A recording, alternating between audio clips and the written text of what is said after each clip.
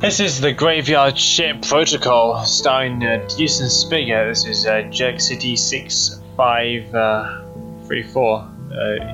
GSP for short, Graveyard Ship Protocol. Alright, let me just stop you right there. So, Carl Sagan dies.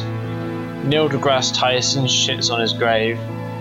But suppose Neil dies, what follows are enormous complications, unsure of strategy. Richard Dawkins maybe shits on Neil's grave. We get some Scientologists to step in on there. Maybe Shia LaBeouf gets a look in. Man, that dude's fucking crazy, but what can you do, right? Who else is a fucking stupid intellectual? Hey, Nyron, who's a fucking retarded intellectual on the internet? Those people who Stan? No, I mean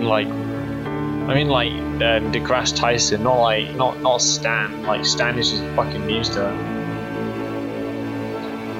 Report of the week. What, report of the week? I get. Is he? Could you call report of the week an intellectual, dude? Maybe. It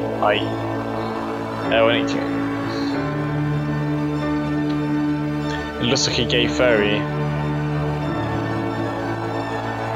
He looks like he made the Dyson Hoover. What a fucking. That's the best voice in the book, Nyron.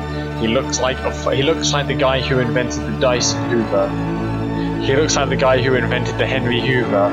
That's fucking brutal, Nyron. Hey, asshole. You look like you invented the Henry Hoover. Brilliant. Alright, who are we talking about, though?